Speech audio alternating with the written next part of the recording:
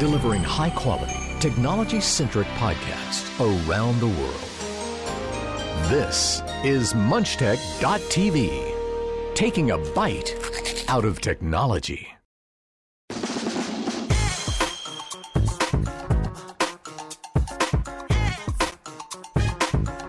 Hello and welcome to episode 493 of The Two Techies for Saturday, January 11th, 2020.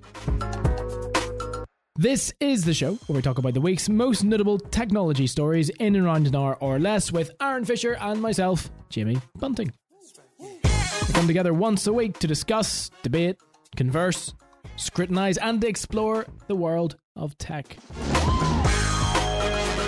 On this week's episode, CES 2020, what came from it?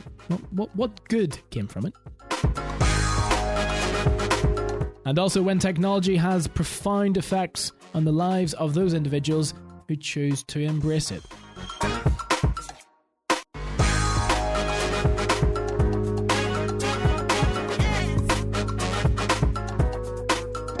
You are so welcome to episode 493 of The Two Techies of the show. Thank you so much for joining us this week, last week, in advance for next week if you choose to. Aaron, we did it. I did it. Fourth time? Fifth time was that? Yeah. I mean, this is our first episode, so you can forgive some slight teething issues, not on the technology standpoint, but on the fact that words escape us. Words escape one of us, and math first episode. What do you mean? This is the first episode of the show, right? Well, you would think it. Yeah, the way you would. That, yeah. Bloopers are plenty. Yeah. Well, what we decided, obviously, with 10 years coming up at the end of the month, we need a blooper reel, so we needed to make some bloopers for it. And I couldn't get over one word in the title that has been in the word for in the word. Okay, right. I give up. It's going really well. It's going really well today. Wow. Yeah, I'm just going. I'll take a sip of my tea. Hold on. You say something. Hopefully that'll reset everything. It's not like the word was anything new or complicated or. Well, I mean, it was new to the show. Technology. I mean, when do we ever use the word technology in The Two Techies? Touche. Yeah, I'll give you that one. Exactly. We could have been professional about it and pretended that it didn't exist, but we want the real us to come through, right? Well, as you said. That's what I'll say anyway. Obviously, in a week or 2 weeks' time, whenever we record, we need a blooper reel, so we were just intentionally making one because we're serious professionals and never make a single mistake. Perfect human beings. Don't make mistakes. I think, ever. In all honesty, if I kept my the amount of times we've restarted recordings and whatnot, I would not have any hard disk space available. There's no need for that. I mean, yeah, all your mistakes. Obviously, I am. But oh, right, okay. Yeah, sure. I am also the person who couldn't do math before the show, so, flip side and everything. What, you mean 4 years, or 10 years and 9 years and 12 months? Yeah, which is different from 10 years. Excuse me.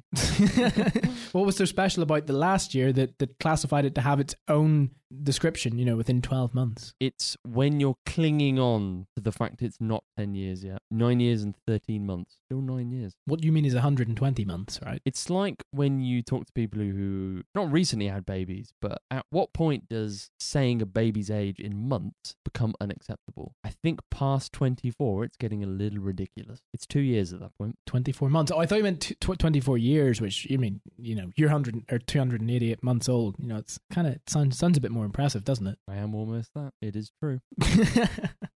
Welcome to the show, as we said, the 2nd of 2020, and, well, the 2nd of January as well. Second show of January is not the 2nd. Yeah, okay. If you're new, this is, as we said at the start of the show, we're talking about the week's most notable tech stories in around an hour or less in podcast form. This week, CES, the Consumer Electronics Show 2020, has been going on. It's now finished. It ran Tuesday to yesterday, which is Friday, even though it's technically Friday today, but recording Friday. But again, we shouldn't be revealing that because it's professional and this is Saturday, right? When was the last time we did actually record on the day we say it is? Trade secrets. 2 weeks ago? Touche.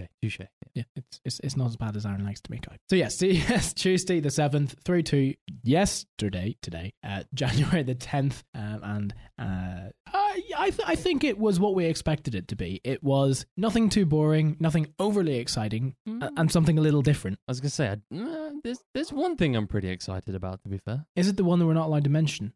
No, not that one. No? The other one. Okay. If anyone's wondering, you can use your imagination. There was a subset of technology at the show, which being a family-friendly, PG-rated show in the iTunes Store, we must refrain from talking about, you can imagine. And Yes, silence. So yes, CES, we'll go on to that after. Before we do, we will go to the quick news. Casper, the mattress company that cornered the market on podcast ads and got into a skirmish over online mattress reviews a few years back, is trying to pivot into non-traditional categories, according to its attempt to go public, filed Friday, in which you can now read in the S1 form. Casper refers to itself as, quote, the pioneer of the sleep economy that brings the benefits of cutting-edge technology, data, and insights directly to consumers. See a little bit of radio voice there. However, it remains, well, a mattress company. One that has 1.4 million customers, a net revenue of $358 million, but on a net loss of $92 million. But still, it mainly just sells mattresses and stuff that goes on mattresses. IT systems in the NHS are so outdated that staff have to log in up to 15 different times on 15 different systems to do their jobs. Doctors can find themselves using different logins for everything from ordering x-rays and getting lab results to accessing A&E records and rotas. The government in England said it was looking to streamline the systems as part of an IT upgrade. Around £40 million is being set aside to help hospitals and clinics introduce single system logins in the next coming year. Alderhay in Liverpool is one of a number of hospitals which have already done this and found it reduced time spent logging in from 1 minute 45 seconds to just 10 seconds. With almost 5,000 logins per day, it saved over 130 hours of staff time a day to focus on patient care. That's huge. Amazon-owned home security camera company Ring has fired employees for improperly accessing Ring users' video data, according to a letter the company wrote to senators and obtained by Motherboard. The news highlights a risk across many different tech companies. Employees may abuse access granted as part of their jobs to look at customer data or information. In Ring's case, this data can be particularly sensitive though, as customers often put the cameras inside their home. We are aware of incidents discussed below where employees violated our policies, the letter from Ring dated January the 6th reads. Over the last 4 years, Ring has received 4 complaints or inquiries regarding a team member's access to Ring video data. It continues. Ring explains that although each of these people were authorized to view video data, their attempted access went beyond what they needed access for their job. And finally, Twitter said it will test new features that allow users to control who can reply to their posts or block replies entirely. Quote, "We want to help people feel safe participating in the conversation on Twitter," the company said. The move comes as social media companies are under increasing pressure to address so-called cyberbullying. The firm's already launched a feature which allows users to hide replies to their tweets. Twitter unveiled details of the experiment during a presentation at the annual CES in Las Vegas. The new features to be tested early this year will allow users to select 4 different settings for replies.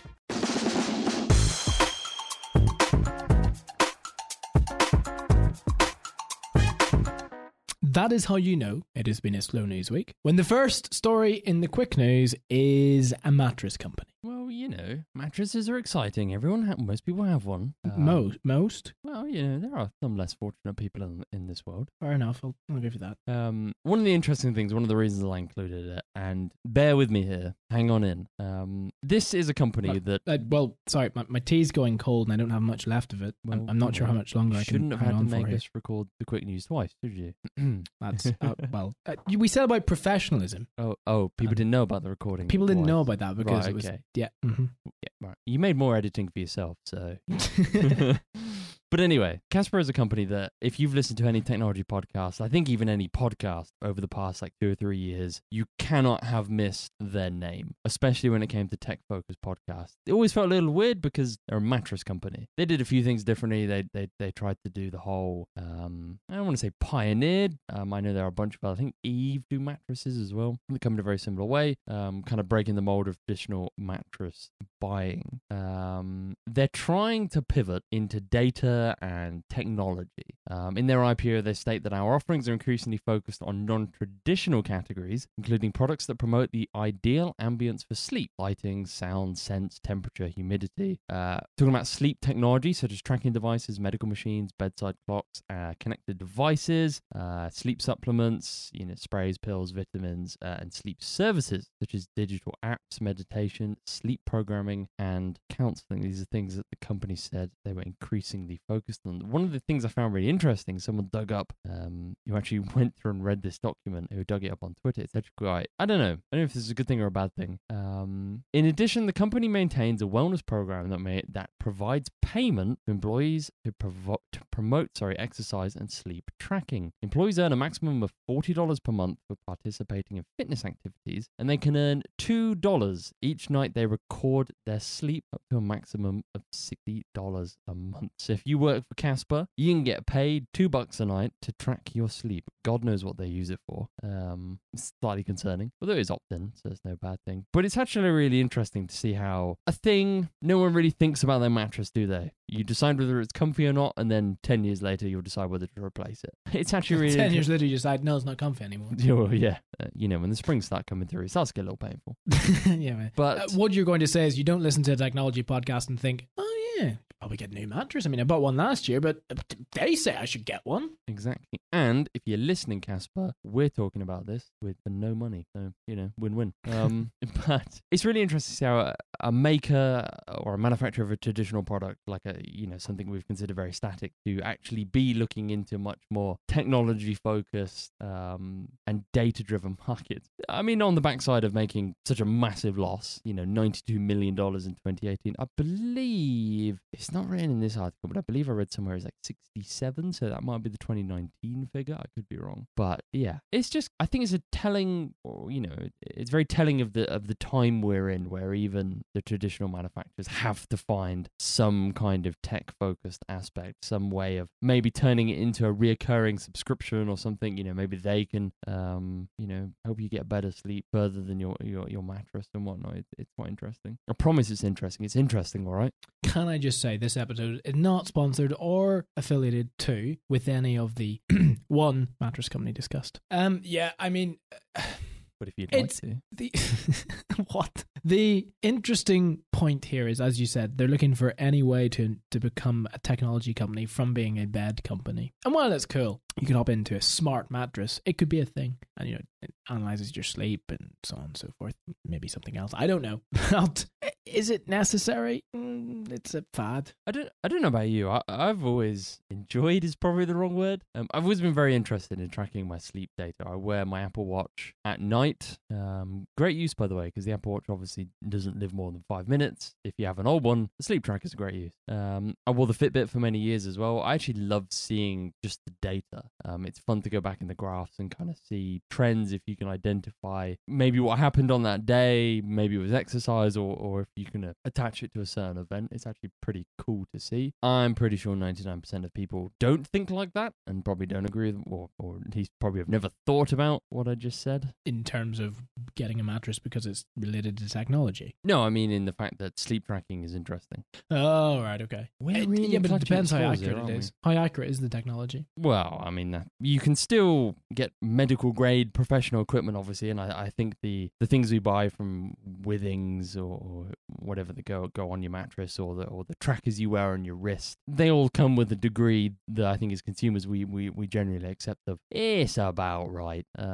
It's something. It tells you how many hours and what kind of sleep to a rough degree. No one's using it as medical proven science type thing. But yeah. Anyway, I would say more interestingly. Well, it's interesting enough. 15 logins for 15 different systems. It's just a joke. And for a governmental body, let alone the National Health Service in the country, the one public funded health service in the country, which is responsible for pretty much everyone's health and well-being on some scale, you would think that it would be a little bit more on the ball with this, considering how big of a role technology plays within the departments now. What I would say is this is not surprising, given that such organization used Windows, and I'm not sure if they still do, used at least Windows XP past its sell-by date, wasn't there a deal struck with the government and Microsoft to continue legacy support for it did. for an I know that. extended period of time? Because it was easier to pay a really big sum of money to a multinational company rather than just pay the money to update your systems and actually come into 21st century standards. I do remember. I mean,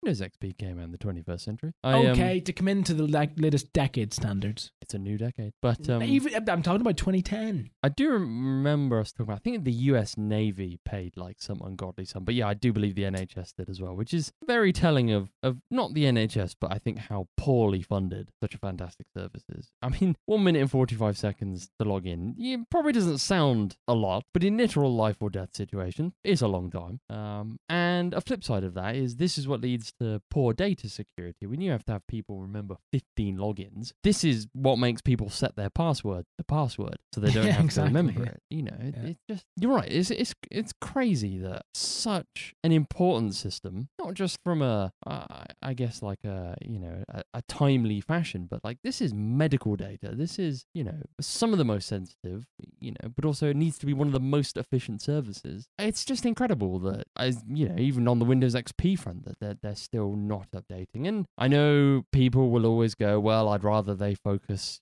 money and budgets on medical equipment or training or whatever. And it's like, fair enough, do both. It must be, you forever hear people complaining about, or staff complaining about IT in these places. It's just, I think in any public sector job, IT is a little bit of a gremlin. The thing that we must remember is it's apparently obvious from an outsider's point of view that this is and the work of the NHS is just amazing. The staff do not get the remuneration they deserve, both monetarily and through gratification. And I guess that's the bigger picture here, that the National Health Service, in all respects, is underfunded and experiencing high pressures.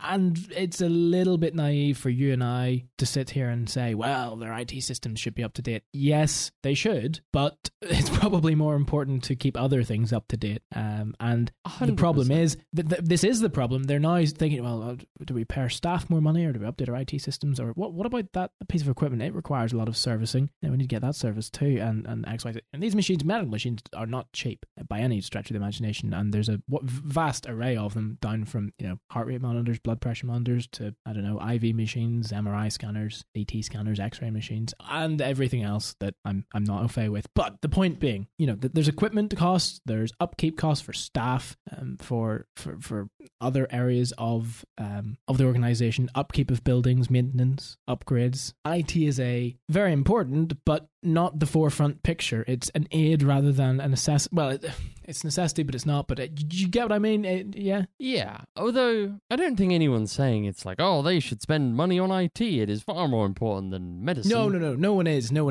But I'm just mindful. I don't want it to come across that way either. Yeah. But the fact that staff have to have 15 logins for 15 different systems just shows priorities are up the left. And I'm not talking about priorities of where they spend their money. I'm talking about where the government actually allocates the money to the NHS. They need more funding overall. And I'm not just talking about IT systems. But that's the point. When companies, especially one as important, it's not a company, but an organization such as important as this, has a problem such as that, then you just know that there are other underlying problems. I mean, if you look, 5,000 logins per day, 130 hours of staff time in a day. What? That is crazy. So it takes it from 1 minute 45 seconds to just under 10 seconds. That is crazy. You think about that on a large scale, that time could be spent actually doing something more productive. Anyway, alas. Ring with Amazon, and this is the right action they've taken. They've fired the employees who wrongly watched customer videos beyond what they needed to do for their job. And I really don't see why Amazon need to view any of the data captured by Ring cameras, because the camera and the data should be between the user and the camera. At what point do Amazon need to go, oh, let's watch this just to verify? But to verify what? Welcome to what happens when you buy internet-connected devices. This happens. This is... You have to understand that's a possibility, yeah. Oh, but why? 100%. Why? So it says Ring explains that although each of these people were authorized to view video data, we'll stop there. Authorized to view video data, why? What was the reason? It is odd. It is very odd. It's kind of like with Siri and Alexa and Google Home, and the companies access the voice recordings to verify the text-to-speech or the speech recognition software. That's almost fair enough. It's fair enough. Makes sense. This comes from something I believe we've talked about before. A report that came out previously. Ring granted a number of workers in Ukraine access to Ring user video for research purposes. In the new letter, Ring says, quote, the R&D team in Ukraine can only access publicly available videos and videos made available from Ring employees, contractors, and friends and family of employees or contractors with their express consent. So I don't know if those two are related. That's obviously an excerpt taken from both the previous report and the current letter. It's very interesting. It would be very interesting to know what does, access beyond what they should have or what they needed, because maybe it's for support or, it could be anything. We don't know. It would be good to know. It's very hard to come up with a reason why. But yeah, this is one of the things we've always spoken about. One of the big risks of bringing, even with a company like Amazon, let's say relatively unknown internet connected devices into your home. Doesn't even have to have a camera. Doesn't even have to have a microphone. Some of this stuff we're just, willy-nilly buying it on Amazon or buying it on eBay, not really thinking about who it's coming from, where it's coming from, what harm it could potentially do. Anything that connects to the internet will all of a sudden, if it's connected to your router, has access to your wider network, or more often or not has access to your wider network and do other things. Now, if it obviously made 10 times worse if it also has a microphone or a video camera. We used to laugh at people when they were so worried about bringing things like an Amazon Echo or Google Home into their bedroom or into their house in general because, there'll never be a privacy concern. And here we are several years later constantly talking about the privacy concerns that all of these devices bring up. It feels like such an asterisk on internet connected devices nowadays that we have to go through this rigmarole every time. It's like, great, there's this new device. How is it going to steal my data? How is it going to invade my privacy? How are the employees going to spy on me? Like, it just feels like in this fantastic world, we were just talking last week about one of the things we were most excited for CES was smart home and connected devices. And it's such a shame that a week later, here we are having to remind people of, whilst this technology is fantastic and amazing and can really help us, here's all the kind of backstabby reasons that it could, bite us in the backside, which we've had as a general concern throughout technology. We've talked about that kind of thing.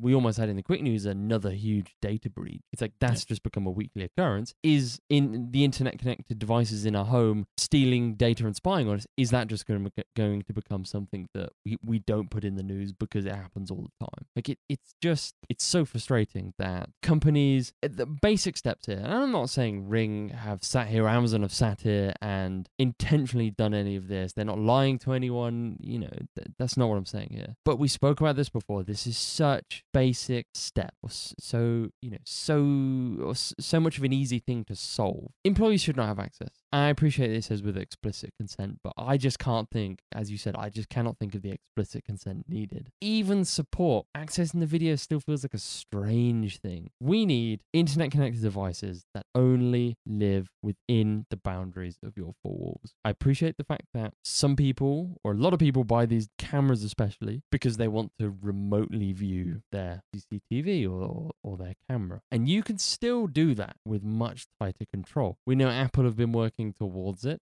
Apple are one of those companies where it's like, because it feels like they're not trying to necessarily make money directly off of HomeKit or directly off of home, I guess, as a category. I know they are, but not with the hardware, I should say, or not with their hardware. I think in iOS 12, 13, they did the whole secure video recording thing. A whole idea of Apple don't want to touch this data. It's encrypted. It's, super secure. They can't see it. it, that type of thing. And it's just nuts that companies don't do things like this. Obviously, let's take everything Apple do with a pinch of salt as well. They're not the patron saint, but I think they are a good example at the moment. Every company, when we're bringing a device into our home, I think we're getting to this point where we really have to think about the wider concerns. How secure is it?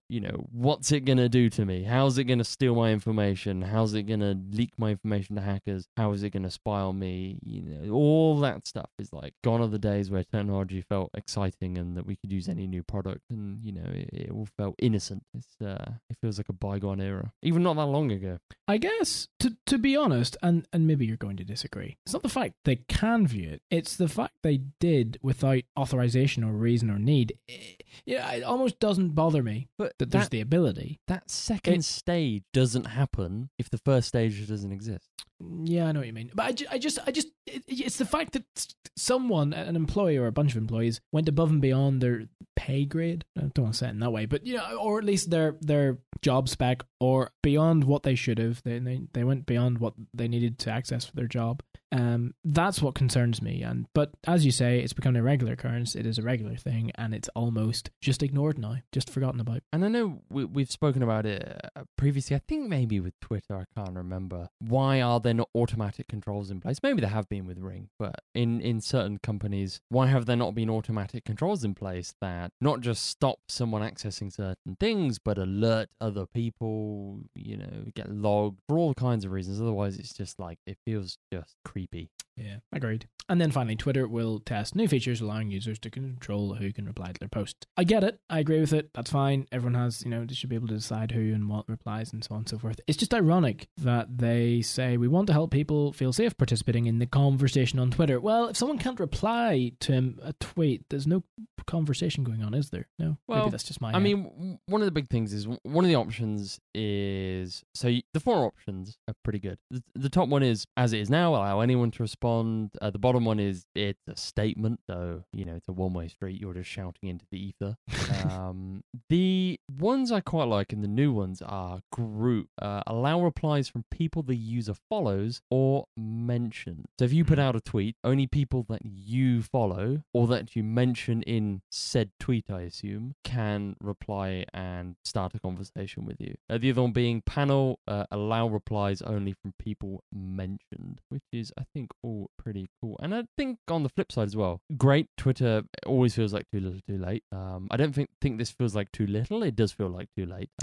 Also, this is such an easy thing. How is it 2020 and this is only just being thought about? It's nuts for Twitter. You could have done this 5, 6, 10 years ago.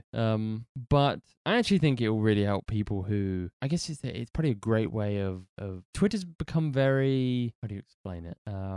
There are a lot more people that aren't just posting pictures of their food type thing, if that makes sense. Like Twitter became very businessy, very corporate, if that makes sense. And I think the panel and statement one will go very well with that. The risk is that companies tend to use Twitter as a PR place, don't they? And what never looks good for companies, if they do something bad, people tend to pile on their Twitter and start freaking out. Well, if you tweet everything as statement or panel, then no one can reply to you. So it's going to be interesting to see how that pans out. I think the upsides far outweigh any downsides. Twitter still need to do more. There is still so much more they can do. They're still so much further behind the competition. Not that anyone's doing a particularly good job, but there are definitely companies that are doing a much better job than Twitter. This is good progress. It is not enough progress. Twitter has such a horrible kind of toxic problem that they keep saying they're solving, but I mean, apart from this, yet to see any actual real action. So yeah, step in the right direction. Still could do a lot more. 100%.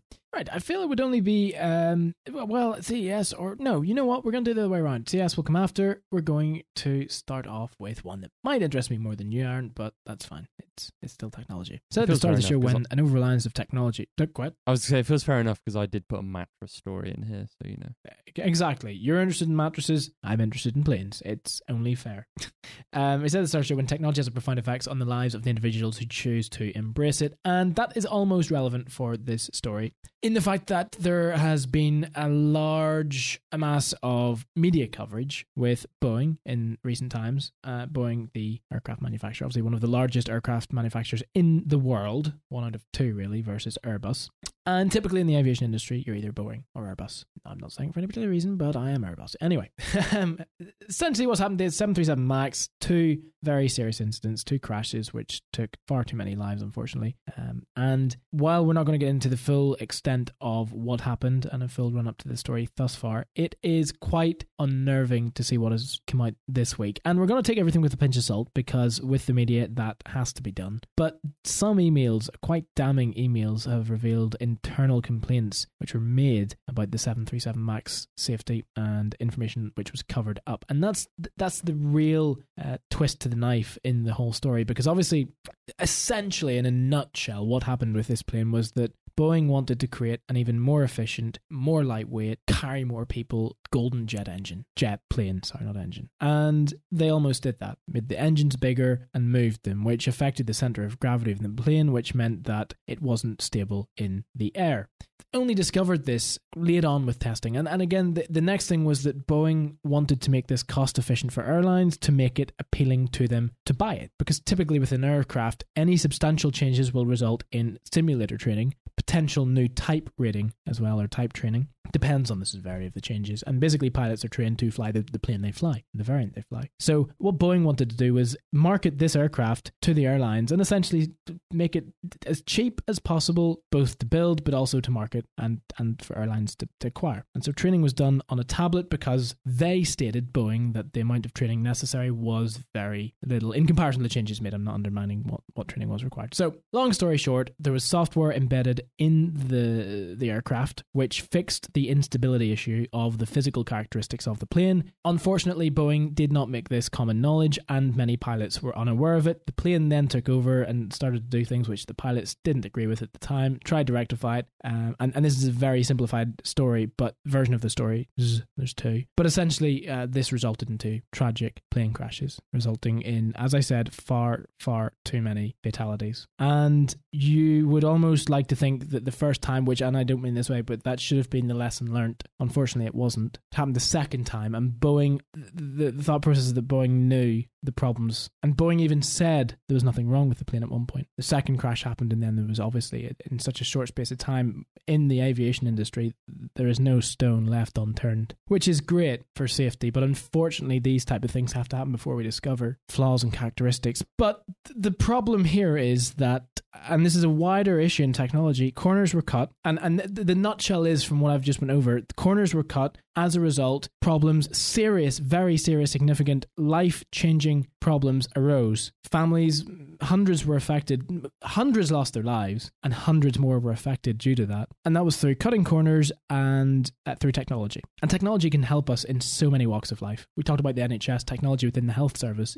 Technology is so useful in imaging, in detection of diseases and illnesses, in maintaining and curing illnesses and diseases and so on, obviously with the aid of the fantastic folk behind the devices and who help with and use them. Technology also has a bad side. Now, you could blame technology in this instance, but unfortunately, it seems to be the people more than that. Internal emails released by Boeing to Congress revealed that employees within the company mocked the FAA and discussed security concerns related to the 737 MAX. Hundreds of emails, which Boeing provided to Congress and the FAA in December, were obtained by the media. Quote, "This airplane is designed by clowns who in turn are supervised by monkeys," one employee wrote in an instant message. Quote, "I still haven't been forgiven by God for covering up. I did last year," another employee said in 2018. These reveal within the company that they mocked the FAA and discussed issues with the 737 MAX plane, which was grounded last year after two fatal crashes. Hundreds of these emails were provided. They discussed a range of topics, including safety issues with the MAX software and the little training provided to the MAX pilots. In a 2018 message seen by multiple media outlets, again, an employee appears to discuss covering up problems with the MAX from the FAA when the aviation regulator was certifying its simulators. Quote, "I still haven't been forgiven We're covering up. I did last year. One employee said, quote, would you put your family on a Mac simulator trained aircraft? I wouldn't, one employee said to a colleague in an undated set of messages. No, the colleague responded. I mean, this is shocking. This is crazy that in 2019, 2020, 2018, we live in a world where we know that this technology is potentially going to, well, I mean, I'm not saying they knew that it was going to kill someone, but surely they knew the potential ramifications here. And it's not only, it's two things. It's heartbreaking and it's really, really angering too. That it's not just a case of, oh, well, actually the smart fridge broke down because the software in it, it's a bit buggy. This is a plane, an aircraft carrying 150, 200 people, lives. I mean, surely, what idiots. And this is where you have to think, through all the processes and all the teachings thus far in the aviation industry alone, and this is where we're at. It's, I mean, how is it just me, or if planes can't be done properly, what can? What do you think, Aaron? It's not funny is the wrong word, but we've always spoken about planes about being not that they use old technology. I think we've always spoken about them. They probably use the cutting edge of technology, but it's always been so safe. The stats have always been, ridiculously safe. It's, planes are always the thing that get referred to in the you're more likely to, die walking to the corner shop type thing.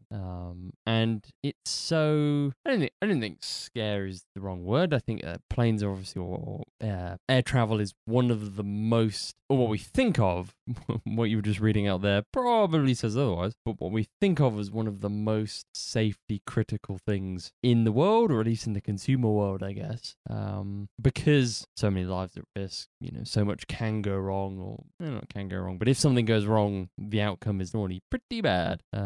And we've always looked at that of planes are made to be ridiculously safe. And hearing the stories that have come out over the past 12, 18 months about this plane, hearing, you quote those emails there, it's like, oh, this is, so I'm only going to fly on Airbus-based airlines from now on. That's a decision.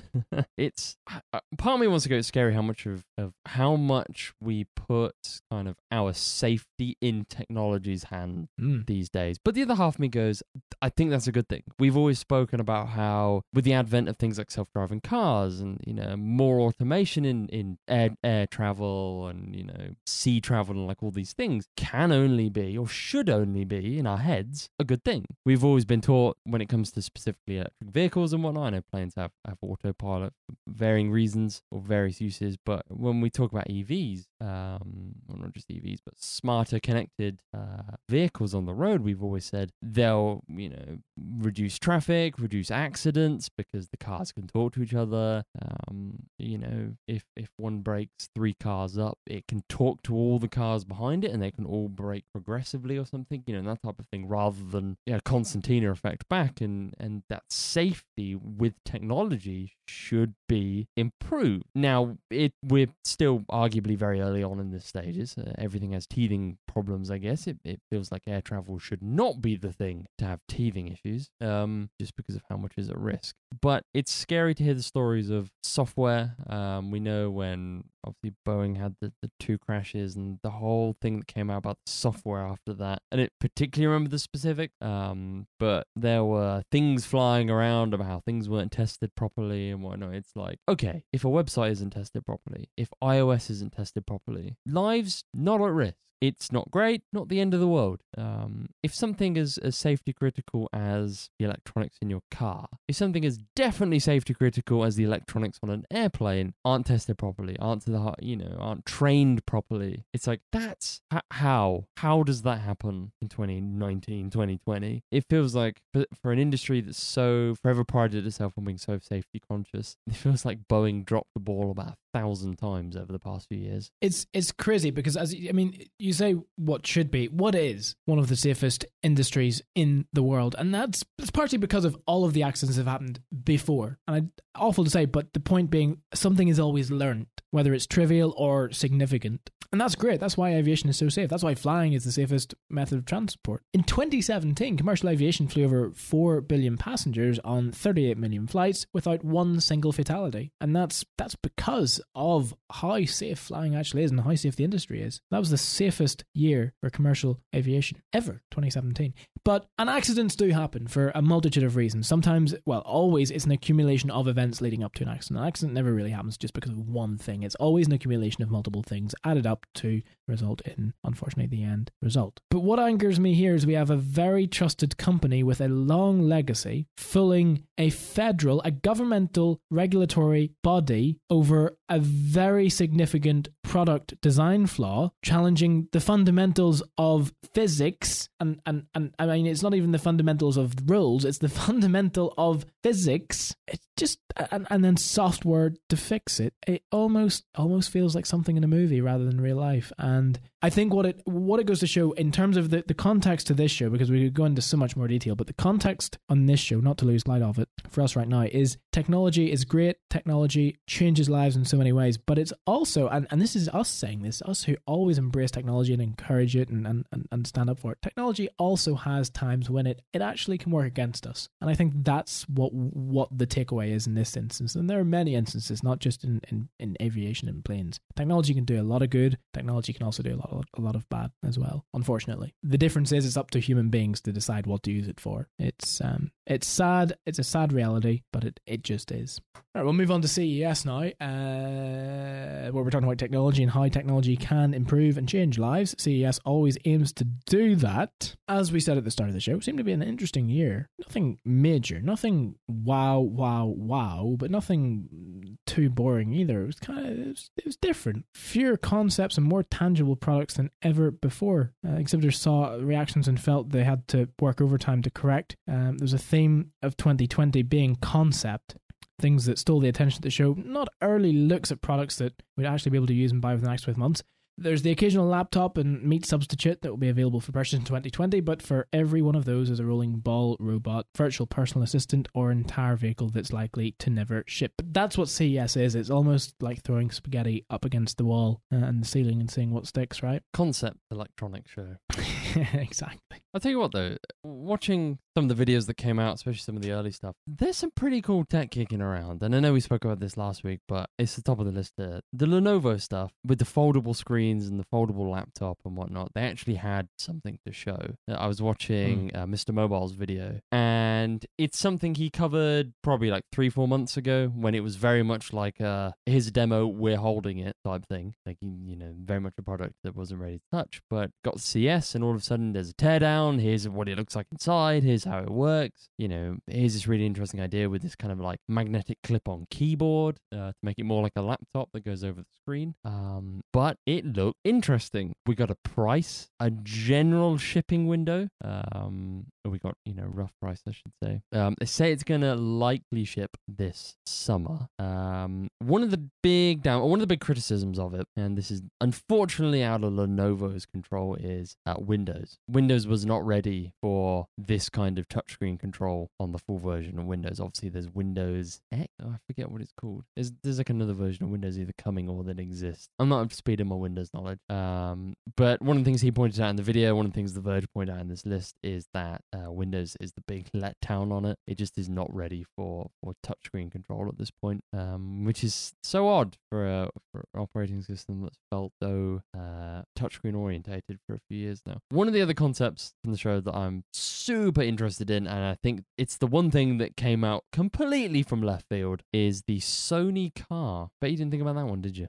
Well, actually, it was at the top of my list, yeah. I mean, I fully expected Sony to bring a car out alongside the PS5. I mean, Mercedes were there showing a concept car. Fine, that makes sense. Sony, not really. Like, the most extent I would have put them in car technology is stereos.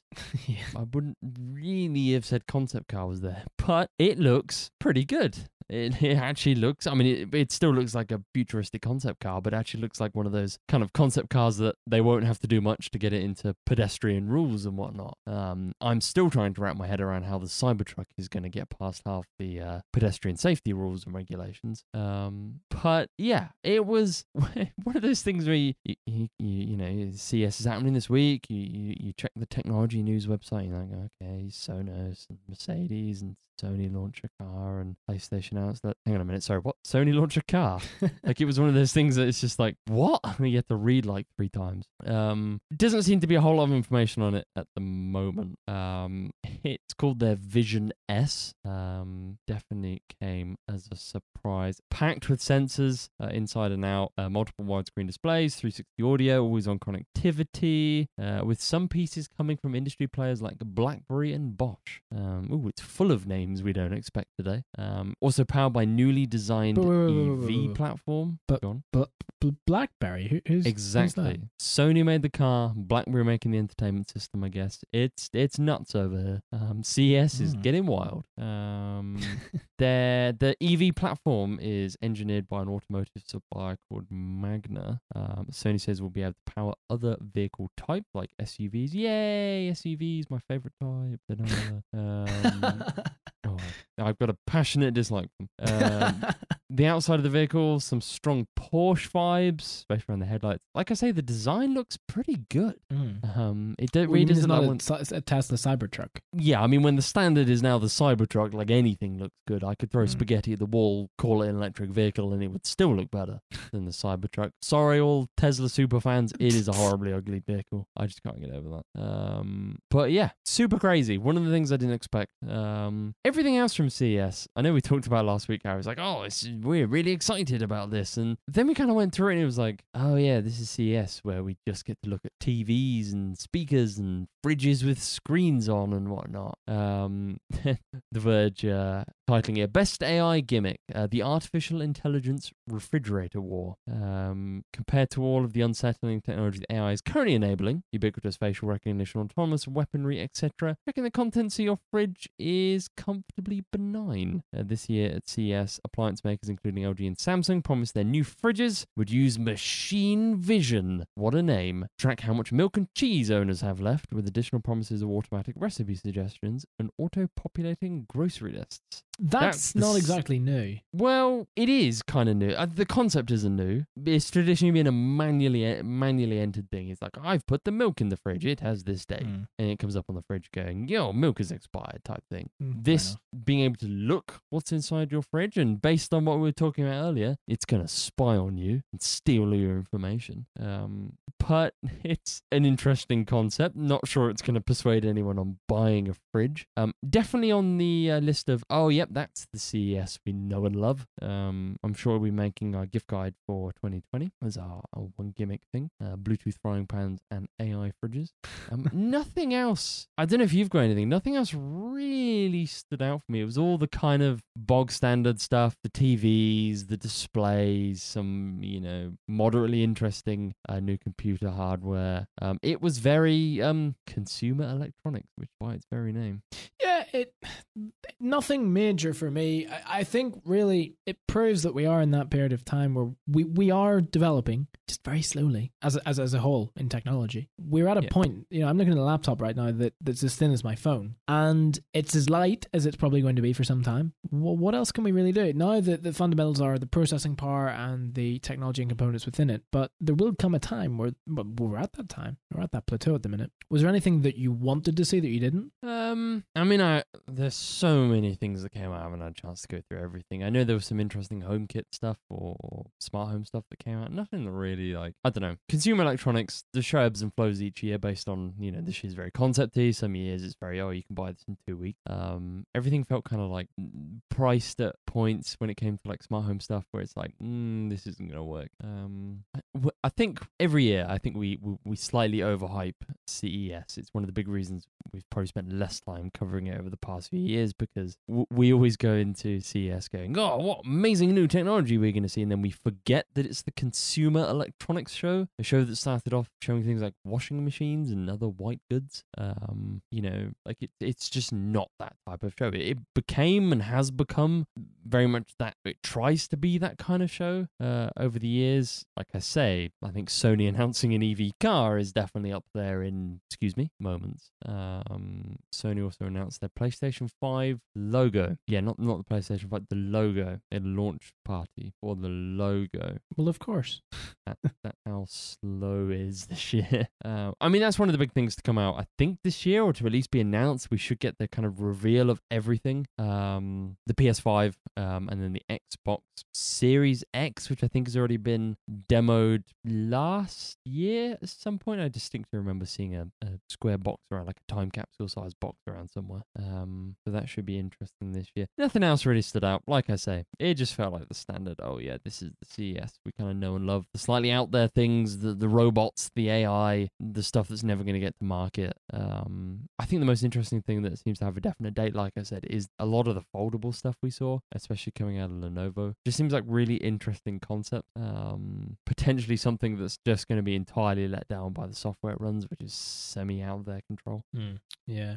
Yep, a lot of products, a lot of categories just extended the product themselves, upgraded and changed. Nothing major apart from what we didn't predict, but sort of knew we were going to see added. And we did see more technology which will be added on to smart technology to extend the life of already existing technology rather than to replace it altogether, which I think companies have realized they have to do at the minute instead of offering simply complete new smart products. I think that here it ends CES 2020 for us. Yep. It also ends episode 493.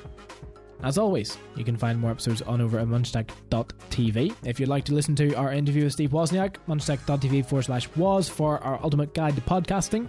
The book, and to purchase it, is /ultimate podcast guide, and podcastassist.com for our newsletter /newsletter. And last, our mobile apps, munchstack.tv /mobile. As always, thank you so much for listening. That'll do for 493. Until next time, we will see you same time, same place on 494. Until then, have a great, safe and enjoyable week. Bye-bye. Bye-bye.